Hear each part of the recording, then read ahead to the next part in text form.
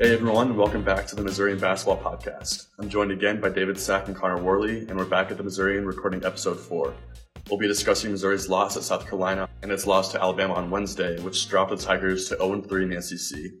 And we'll also be taking a look ahead to Saturday's game at Texas A&M, a game Missouri desperately needs to win. But first, let's start with our quote of the week. We're going to do something a little bit different this week, as our quote comes from Alabama head coach Avery Johnson after his team's win over Missouri on Wednesday night. But we thought to try to slow down Geis, we had to go bigger on him. And fortunately, it worked out for us. And Tillman in the post was obviously concerned because we didn't want Dante to get in foul trouble, so we mixed in some traps on him. And they got away from us in the first half by making 6 threes, but we had better rotations in the second half. So that was Avery Johnson, who had just a great post-game press conference. We'll talk about the Alabama game in a little bit, but let's move on to our trivia question. There have been 7 players in Missouri history with at least 1,000 career points, 500 career rebounds, and 100 career starts. Kevin Puryear recently joined that list. Name one of the 6 other players in that club. So that's going to be a tough one. So with that, let's move on to our observations from the past week. After Missouri's loss to Tennessee, they have since dropped games to South Carolina and Alabama, 2 games that they probably could have won. There were a lot of issues in the past week, foul trouble, scoring droughts, a lack of an offense. But what did you guys see? There's a lot of things to take away. I mean, the offense is struggling immensely right now. And as far as how to fix it, I think that they got to find other ways to score from the deep, the three-point shot. They've got to diversify the offense. And I think the best way to do that would be to get to the foul line more. They only got to the line 10 times against Alabama on Wednesday, made just 5 of them. Just drive the basket, get a little more aggressive, and get to the free throw line. Yeah, I think so too. It seems to be that their number one option is always to look for the open three-pointer, whether that's swinging around the arc or like going inside out. But whenever that's not working and that's not there, like it wasn't against Alabama on Wednesday night, they just seem frazzled and don't really know what to do. Yeah, I think these past 2 games have kind of displayed that Missouri really struggles just putting together a full game over a half. In that Alabama game, they were lights out from 3 in the first half. They went 6 of 13 from the arc, and that's really the only reason they were even in that game, because they were getting dominated in the paint. Tillman only played 9 minutes in that half. But in the second half, the deep shooting fell off. They went 1 for 7, and they kept it close regardless. Tillman picked it up in the second half. He scored 8 points and 7 rebounds. Geis played a little bit better, but it just kind of shows that if this team doesn't have everything together, it's not going to be in these games.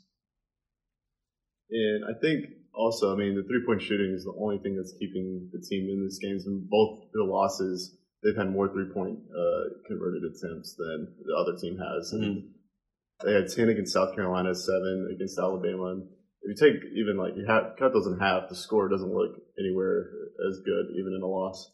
Right. And as I noted in my gamer, look, Alabama, the SEC's worst scoring defense, meaning they're the worst defense in the SEC. They gave up the most points per game. To put up only 60 points. Avery Johnson's a great coach. He made a very good move putting the 6'7" Herbert Jones on Jordan Geis. Really took him out of the game. Mm. But you've just got to find a way to score against such a bad defense. Yeah, and I thought, in that South Carolina game, the defense was not good. They gave up 85 points, and that was after giving up 83 points to Tennessee. It was better against Alabama. They gave up 70 points, which is not bad. But when you're the lowest scoring team in the conference, they score 69 points per game. That's just not going to get the job done. And something that's really crazy to me is that, and we just talk about how poor the three-point shooting is, but Missouri is first in the SEC in three-point shooting, and they're last in the SEC in scoring per game. So they're a bad score. They're just not a good offense even when the shots are falling from deep. And when they're not falling, that's when it really gets ugly. But I kind of just want to talk about what these past 2 games have meant for Missouri. They've really showed a lot of the team's shortcomings and weaknesses. What do these losses mean going forward for the team? It means, I think, if they want any chance at being a bubble team, they're going to have to win about 10 games. And looking at their schedule, I don't know if they've got the talent to overcome this current adversity and get to 19 or 18 wins. I just don't think it's going to happen at all. I felt with such a young team going into the season that they would kind of have an up and down season. They'd win games that they shouldn't win. They'd lose games they shouldn't lose. They've certainly backed up the losing part of that. I'm less confident than I was, to be honest, about them winning games they shouldn't win, but I do still think we will see it. You know, when everything clicks for this team, they can play with a lot of teams. It's just a question of will everything click at once for 40 minutes. It's a tough ask right now. Mm-hmm. And South Carolina and Alabama, those are two teams that their talent is probably like right on par with Missouri's in terms of that big middle class. And I mean, if Missouri really should have had at least one of these games. You know, if you start 1-2 in the SEC, that's passable. A loss to Tennessee, you can't blame them at all. But starting 0-3, only one other school has no conference wins, and that's Vanderbilt.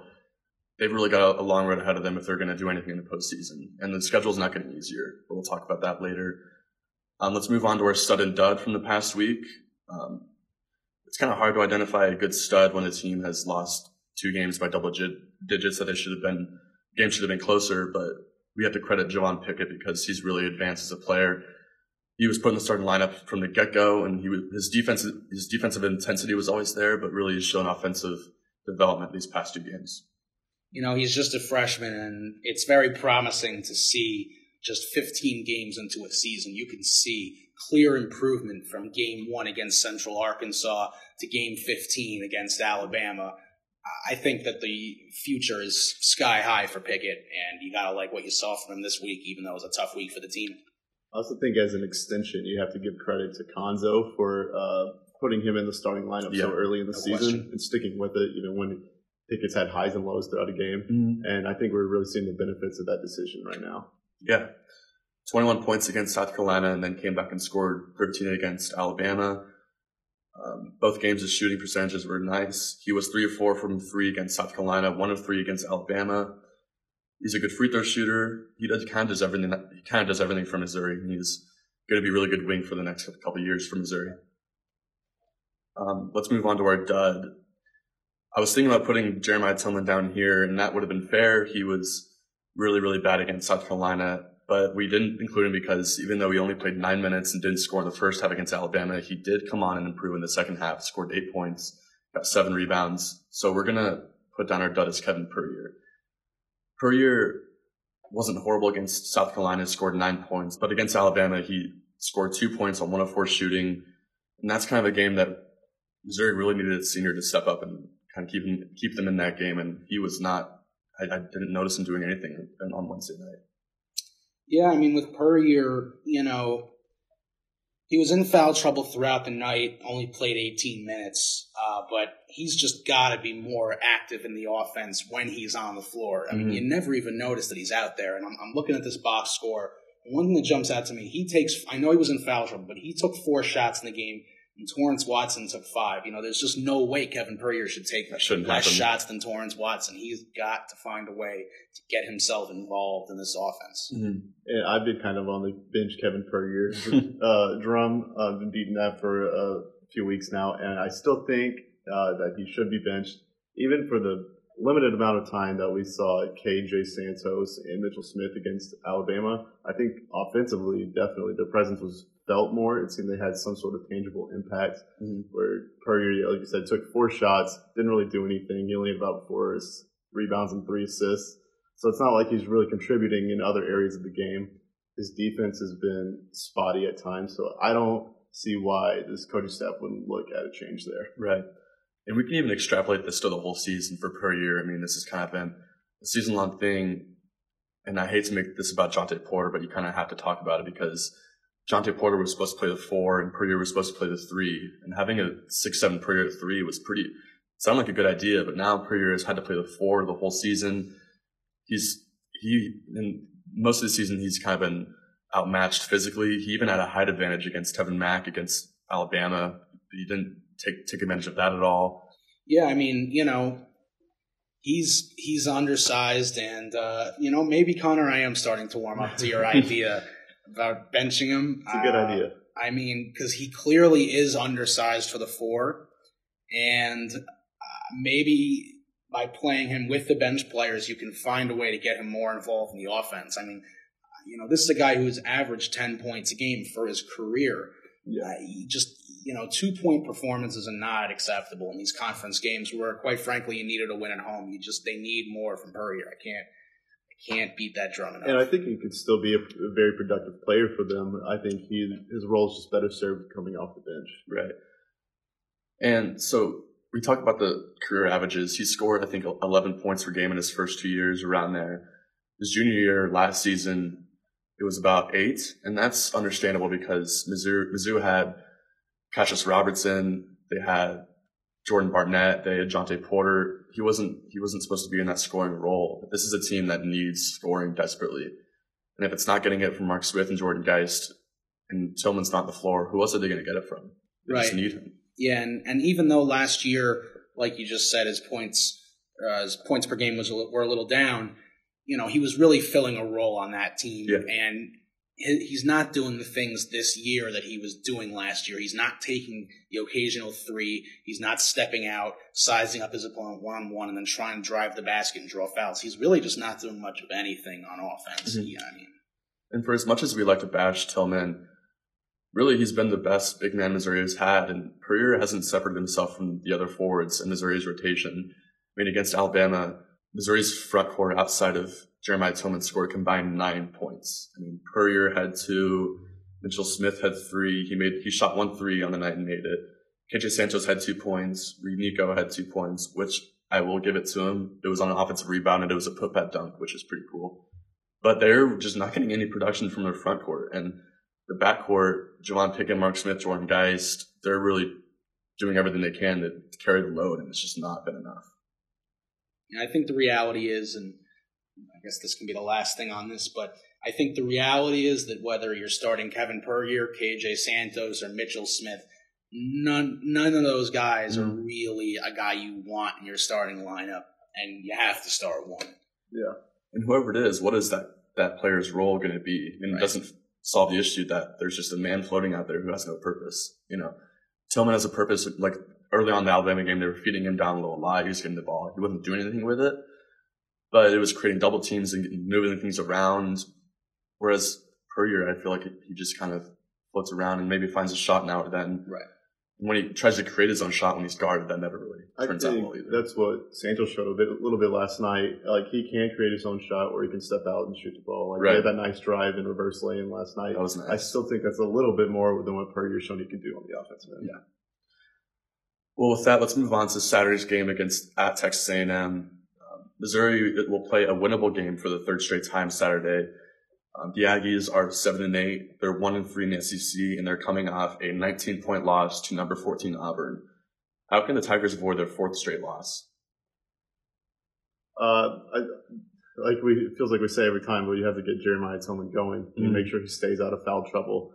Alabama did a great job on Wednesday bringing in a trap and doubling Tillman, like a lot of other teams have, and forcing him to either kick it out or into a very bad shot. And maybe Texas A&M doesn't send the double team, and maybe they can get Tillman some easy shots early. Outside of that, it's gonna be tough for them to get anything going, I think. Yeah, I think, no question for this team, the blueprint to any win is just their defense has to lead the way, and certainly against a lackluster team in Texas A&M, that's what they got to do. Their defense has to dominate and slow the game down, and then their offense has to do just enough to win, make some threes. They're not going to win games if they don't make threes. So I think that's the way to do it. Yeah, it's kind of hard to put your finger on one thing that Missouri could do to win because they have so many issues that they need to solve. Something, just kind of a random thing that I want to see on Saturday is I want to see Mark Smith be able to take over a game because we've said this over and over. I think he's the most talented offensive player. He's always shown that, but he only scored 13. Well, not only, but he scored 13 points against Alabama. It feels like he'd always do a little bit more. I don't know. I feel like if Missouri's in a tough spot Saturday, I'm looking forward to him kind of trying to pull them out of that. And I think he has the potential to do that. A&M's given up 80-plus in their last 3 games. So I think the ability to score points for him or any other player is going to be there. Yeah, just like the rest of the offense, and Konzo has said this about Mark Smith. Mark Smith needs to diversify his game a little more. He needs to make himself, if you're going to be a team's sort of top offensive threat. And I know Geist averages, a little more a game scoring-wise. But if you're going to be a team's top offensive threat, you have to be more than just a guy that can make a three when he's open, which Mark Smith's excellent at, and he gets open a lot. But he needs to be able to do other things for this team with the ball. Mm-hmm. Yeah, you're absolutely right. I mean, something that Mark Smith really should do now is if you're not going to drive and score, at least drive and try to draw some free throws, because Missouri is not taking the free throws and they're really not drawing many fouls. And it's come to the point where nearly every Mark Smith three that I see, he's contested in some way. A lot of them are deep threes, and he's making a lot of them, but he's not getting a lot of open looks because teams aren't really respecting his ability to drive and score and drive and draw fouls. Right. So I'm looking for that to change. But Missouri does go to College Station, and if they lose, they'll be 0-4 in the SEC. The schedule does not get much easier. After that, they'll play at Arkansas, which is not an easy game. They'll play at home against LSU, which has been a strong team.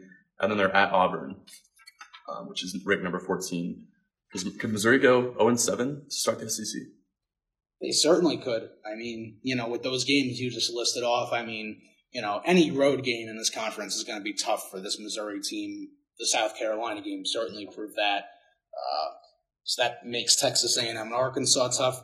LSU will be tough anywhere you play them this season, and then the same can be said with Auburn, and that one's on the road. So, yeah, no question, there's a path for this team to go to 0-7, which is not the start you'd want. Mm-hmm. Yeah, and at this point, the way the team is currently playing, I can't see them going on the road and getting any win. So, really, they're going to have to hope they can steal a few on the road and then get all of the home game wins that they can. Mm-hmm. Yeah, before the SEC schedule began, we predicted them to go 8-8, which now looks pretty horrendous. Not looking good. But, this is a team that has shown an ability to bounce back at least. I mean, they started the year 3-3, and then they rattled off 6 straight wins in December. And those wins weren't against like Tennessee or Auburn, but they were quality wins, and it brought them to 9-3. And that kind of changed the way people looked at them. And now here we are, 3 losses later, and now everyone's kind of lost all hope. And I kind of agree with that. They've really shown a lot of weaknesses, but let's not count out their ability to rattle off a few more wins. Konzo has shown an ability to get the most out of his players, and it's not all doom and gloom yet, but it's certainly headed that way. Yeah, I think looking forward the rest of the season, you start 9-3. The goal for this team is they need to find a way to make the NIT. It shouldn't be too big of an ask, quite frankly, and that's what this team simply has to do. Mm-hmm. Anything other than that, above that is gravy, I think, but you've got to get in the NIT this year after starting 9-3. I think it's time to probably stop expecting or hoping for an NCAA tournament appearance at this point. But I mean, NIT is sort of a name that has some negative weight to it because it's the second best tournament. Why would you want to make that? But for a team like this with so many young players, and it's honestly a rebuilding year, making the NIT could be really a big step for the young players and all the experience of playing in a postseason tournament and having that environment to play in front of. I think that'd be productive. Yeah, and don't forget, this team lost its best player before the season started. Yeah. And so when you lose your best player, one of the best players in the conference probably, in postseason play with such a young team like you just said, you'll take that. And a guy that everyone was expecting the offense to run through. And no one was expecting them to have that figured out a few games into the season, but now we're 15 games into the season? Yep. We're almost halfway. And there's no discernible offensive plan for this team. It's not easy. It's not fun to watch. Okay, so we're going to go ahead and sign off. But first, here's the answer to our trivia question. We asked you to name one Missouri player in the 1,000 point, 500 rebound, and 100 career start club. Those players are Kelly Thames, Steve Stanipovich, Arthur Johnson, Derek Chivas, Doug Smith, and Javon Crudup. Thanks everyone for tuning in, and we'll be back with episode 5 next Friday.